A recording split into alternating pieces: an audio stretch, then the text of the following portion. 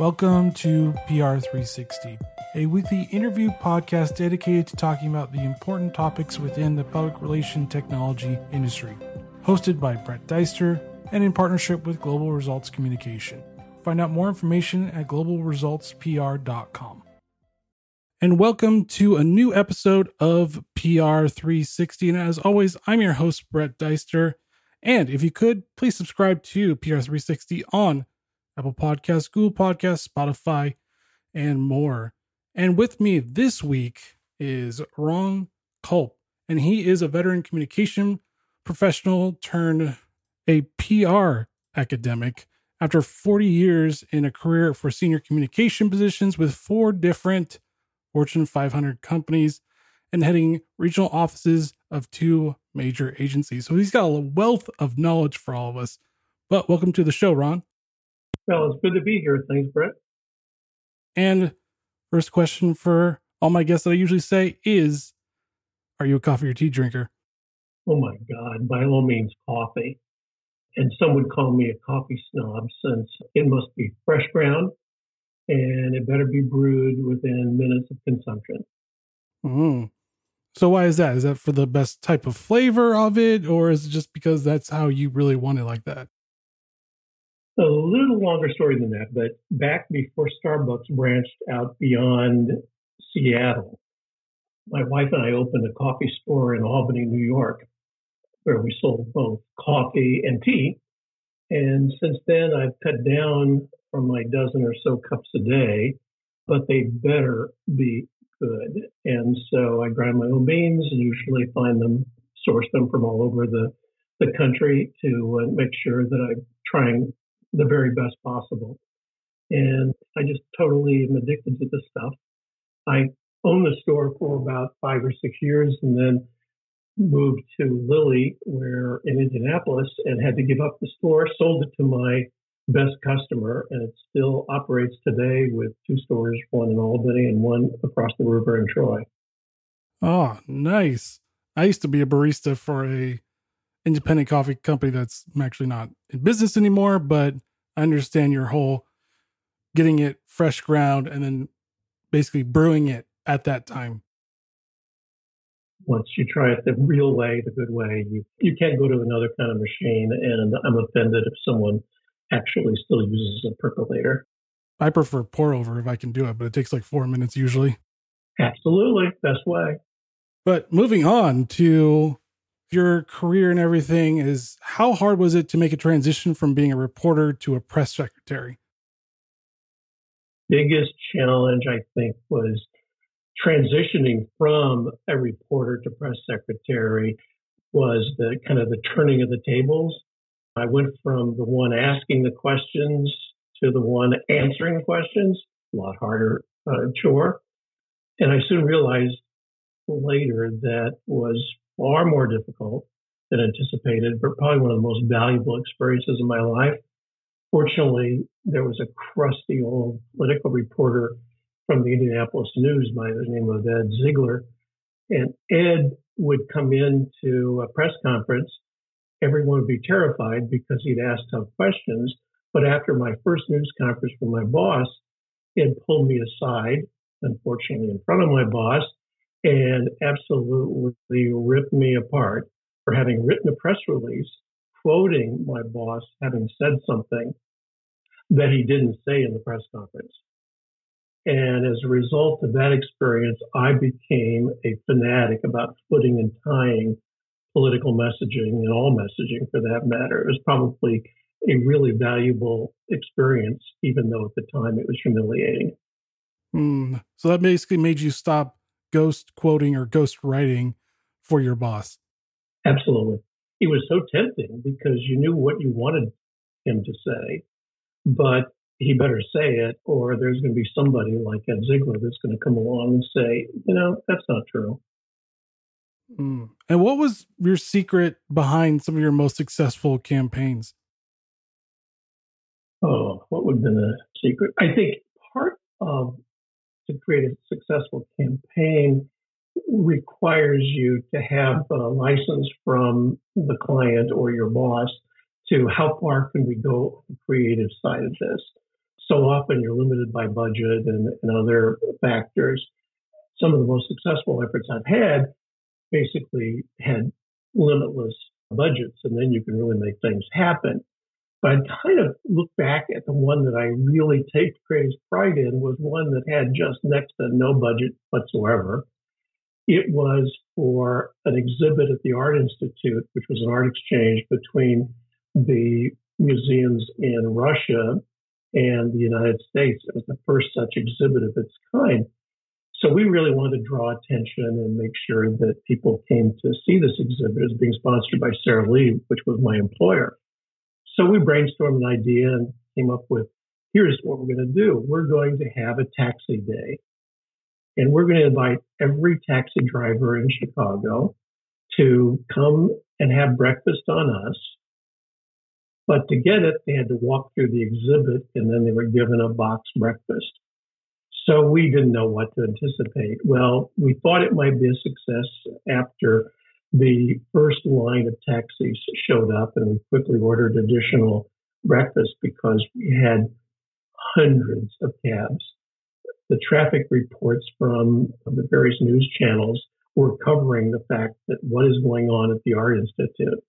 As the taxi drivers left, we gave them 25 brochures and said, when you pick out of town guests at O'Hare or Midway, be sure to tell them about this exhibit.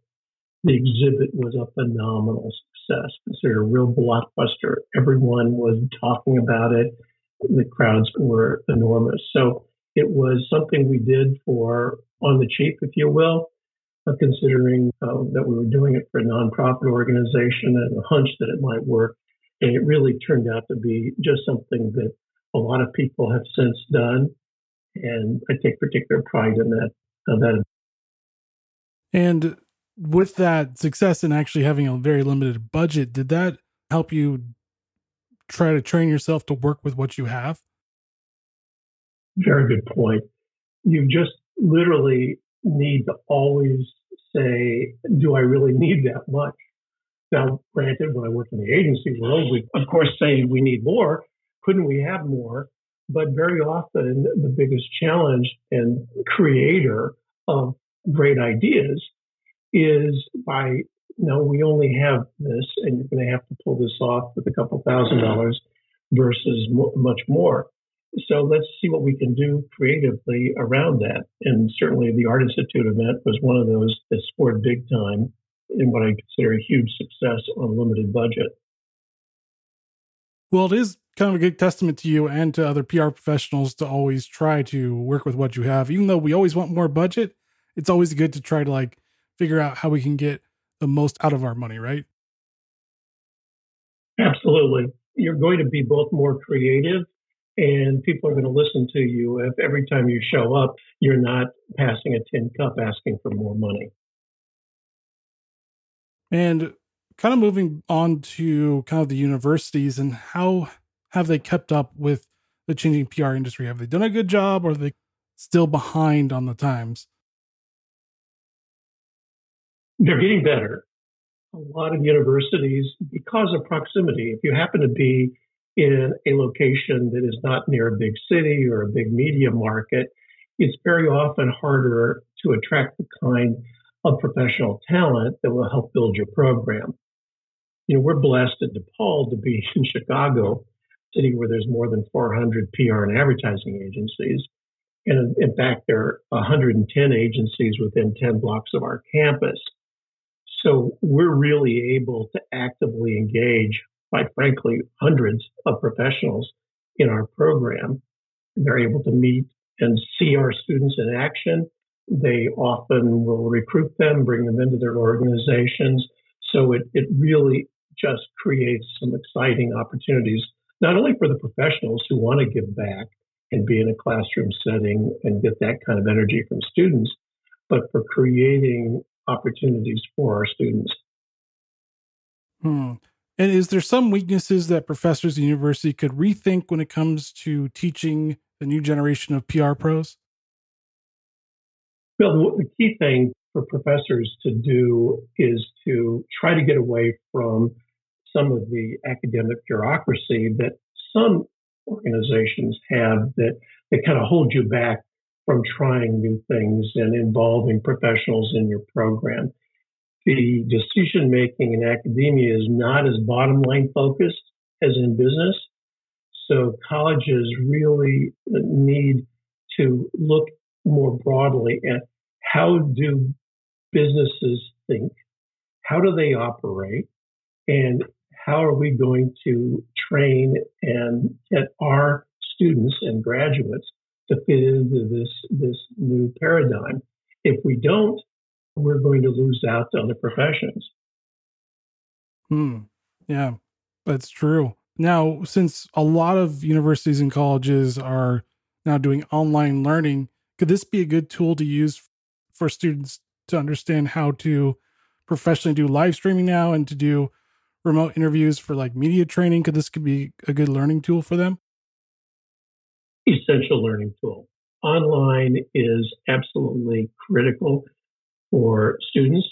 It's also critical for faculty to get more comfortable. Right now, faculty members are catching up because of COVID-19. We were basically told, okay, put everything online. And some schools, including ours, we had like 2 weeks warning to move face-to-face classes to online. So I am so impressed with how universities made that happen. It was not easy. There are a lot of professors that panicked over the experience and aren't comfortable at all and don't like it, but we just simply had to do it. So with that gun held to our heads, I think that we're going to see a lot more people adapting more quickly and embracing it than would have happened otherwise. Yeah, I mean, it seems like everything could be a good opportunity for learning experiences for students, especially new things that make professors uncomfortable. Well, I think, especially since I mostly deal with graduate students, I think part of their mission is to be critical thinkers and to ask questions that are tough and to engage their professors. And so what I found by moving my classes to online, I'm getting far greater interaction with the students as I'm looking at them on a screen than if I'm in a classroom where maybe I'm not laser focused on body language and can they understand the concept that you're trying to get across? Might they be sitting on wanting to ask you a question but haven't raised their hand yet? So I find it's far easier to engage and call on students in the online format than maybe if you were in a bigger auditorium setting in a classroom. So basically you're saying is that online learning is more of an intimate way of teaching. Surprisingly, for me, it really was. I thought that I would miss not being in the classroom. I do. I mean, I like the one-on-one relationships, but I'm finding that I'm building them even deeper in some regards with these students. And then we also go into one-on-one discussions in Zoom and other settings to do follow-up conversations as teams break off. It's just phenomenal how easy it has been, at least for me, to make the transition to online. And I came kicking and screaming. Nice. Well, that's a good perspective on how professors are transitioning and trying to pivot when they need to pivot, basically, and students as well. Yeah, as I said, I'm really proud of the academic profession as a whole for being able to adapt. Now, some have not done it as well, but all have tried and they've known they were faced with having to do it. And as a result, some of us who, as I said, were not really keen on wanting to do it because we prefer to be in the classroom one-on-one, have actually come away from this experience far more energized about the potential in the future. And moving back to more about your career, as you've led some agencies and several Fortune 500 companies, what are some common mistakes leaders make when creating the messaging strategy? Well, there's a lot of them, but I would say the biggest mistake leaders often make is trying to create messaging that supports what they want their stakeholders to believe rather than what those stakeholders want and need to hear. I'll give you an example. Drugs used to be recalled and banned pretty regularly back when pharmaceutical companies were putting out a product and all of a sudden there would be some unexpected side effects, et cetera. So along comes somebody with the ingenious invention of safe if used as directed, which is now part of the nomenclature for almost all drug products. And it really changed the perspective because it got people to think that I ought to be aware of the side effects profile of the drugs that I take. And granted, there's product information, warnings, and everything else. Sometimes it'll scare you to death if you read it. But it also gave a defense to the industry when all of a sudden somebody died. And they'll point out that, it's terrible, it's tragic, but it is in the literature that it benefits, the outweighing of the benefits versus the side effects is why you're taking that product. And most people will be fine. So people will then start understanding that those little nuances in terms early on came about. Now, today, it's COVID-19, when, as a good example, when everyone knows there's a problem with testing, leaders can't say that there are plenty of tests or that everybody who wants a test is going to receive a test. Well, we know that's not true. People want to hear and believe the last part of that statement. When they know it's false, all credibility for that leader is lost. So those are the messages that I'd want to get across, and I certainly took from business, is you can't just say black if indeed it's either gray or white. You have to make sure that your stakeholders are in agreement or see your point, or they're not going to believe you and you have no credibility. So it seems like from your earlier career, when you were talking about writing what your boss said, it's the same thing here about the strategy of make sure you're saying exactly what is correct and not trying to allude that there might be more testing or whatever. That's really an interesting point. I hadn't drawn it back to my earlier days, but it's exactly that. I mean, I would sometimes be faced in some other jobs where a boss would say, or not necessarily a boss, I don't think a boss ever directed me to say anything that was not factual, but maybe somebody who was on a brand team or whatever said, can't you just tell them this? And I'm like, no, that's not true. And they said, well, that's our intent. And I'm like, no, intents are not true. So we'd have arguments as to what can you say? You have to say, it either has to be accurate or a public relations person is not your lifeline to keep critics away. So let me be factual in what we say and try to explain how we got here versus saying something is true that's not. Mm-hmm. And what do you think are some of the most important measurements that senior management should care about when it comes to PR? Senior management, what I love about what's happened in the past 10 years, and it's really happened more dramatically in the past 5, is that public relations function has taken a far more significant role in most companies, most organizations for that matter. That proverbial seat at the table that we talked about for generations has actually been given to us. So they're listening. They know that we can help with messaging. And messaging is absolutely critical, especially in a crisis situation. And we've proven that today, that the most credible people that we're seeing in television and in government are the people who are able to communicate effectively. And their credibility is far greater than those who have difficulty giving us straight facts or information that we fully understand and say, aha, I get it. I understand it. Gotcha. And for live streaming and podcasting, has this changed the way PR pros message their customers now, since they can have a little bit more of a direct feed to them and don't have to rely on the media as much? The ability for organizations to live stream and get their messages directly to their stakeholders has made a quantum advancement in communications. We now find that these vehicles are actually competition to mainstream media, and in some cases, they actually complement. And when the two are aligned, meaning I'm getting the same messages or the same context from both, the credibility of that information skyrockets. And that's the sweet spot that communicators want to be in.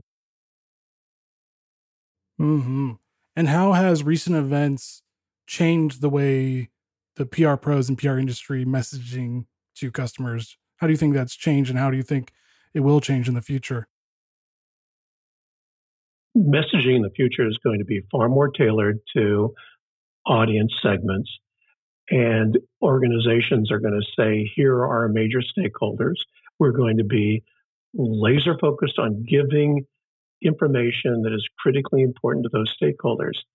What I find very exciting that's come as a result of this, it was evolving anyway, is the commitment that companies are making towards their employees has made a quantum leap forward. I remember when I started out in public relations, everything was media relations. Media relations, how are you going to get placements? How are you going to sell products? And today, the number one request I get from recruiters and others looking for talent are for people who are effective in employee communications, employee engagement, change management, functions of public relations that have always been important, but weren't really the kind of talent that companies and agencies were bringing on board in record numbers. Today, I think we can place every internal communications person that we graduate.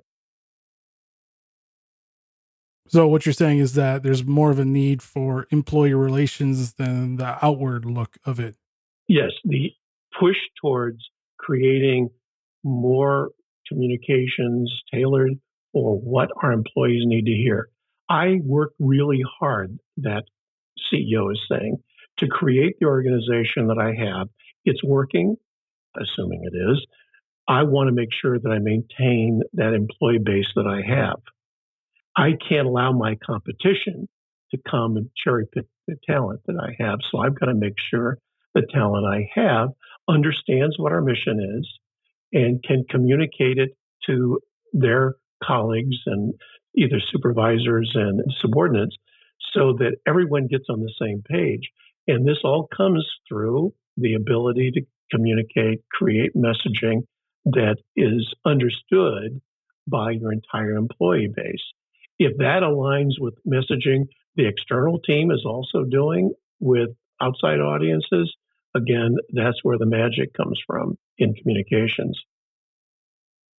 And do you think this could actually springboard into a bigger push in maybe employee influencers as opposed to the outside influencers that you have to get and sign contracts on and everything? Internal influencers, employees, definitely the fact that that has grown so significantly. And I would say that's happened. It's been growing, but it's really clicked in over the past few years, and dramatically so as a result of COVID-19, in the fact that we have to demonstrate and prove ourselves.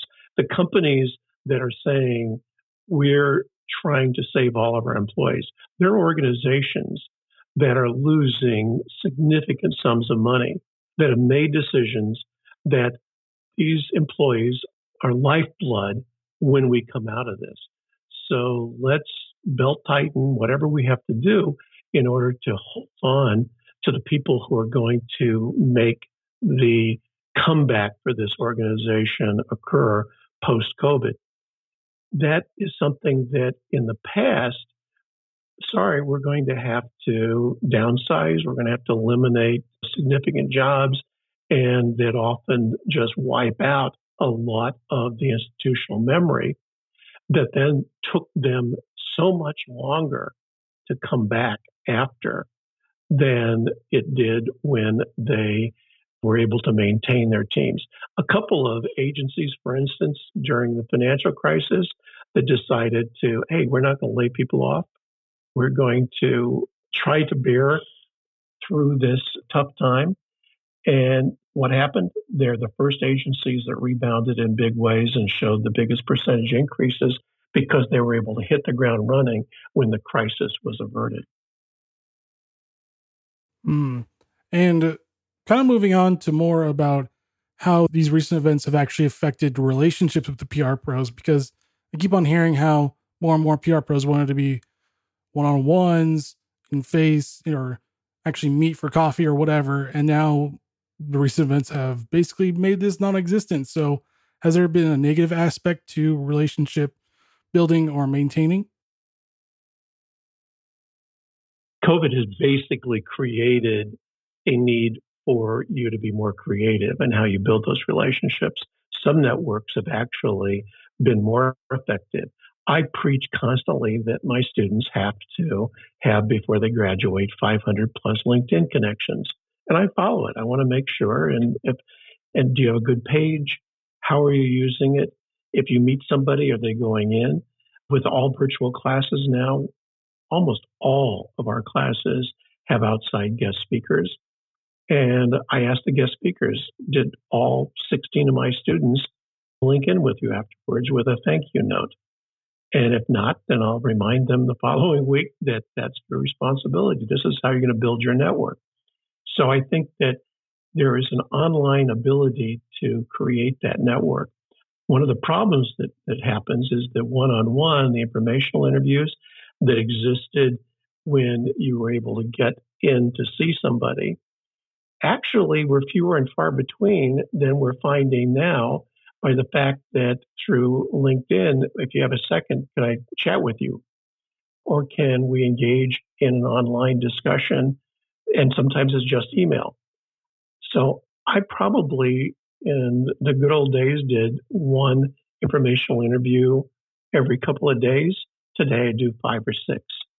The potential of having a conversation and providing some help for people is actually escalated as a result of the fact that we are now, interestingly enough, at home, but probably working more hours, working real hours than we did when we had to commute to the office.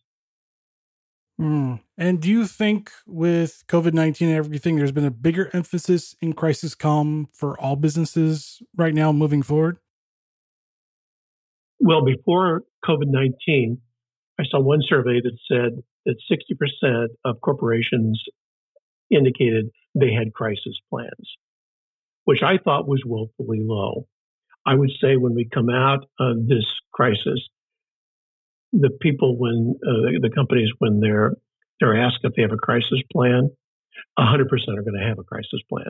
So it caused a lot of companies to create one, even if they didn't have one.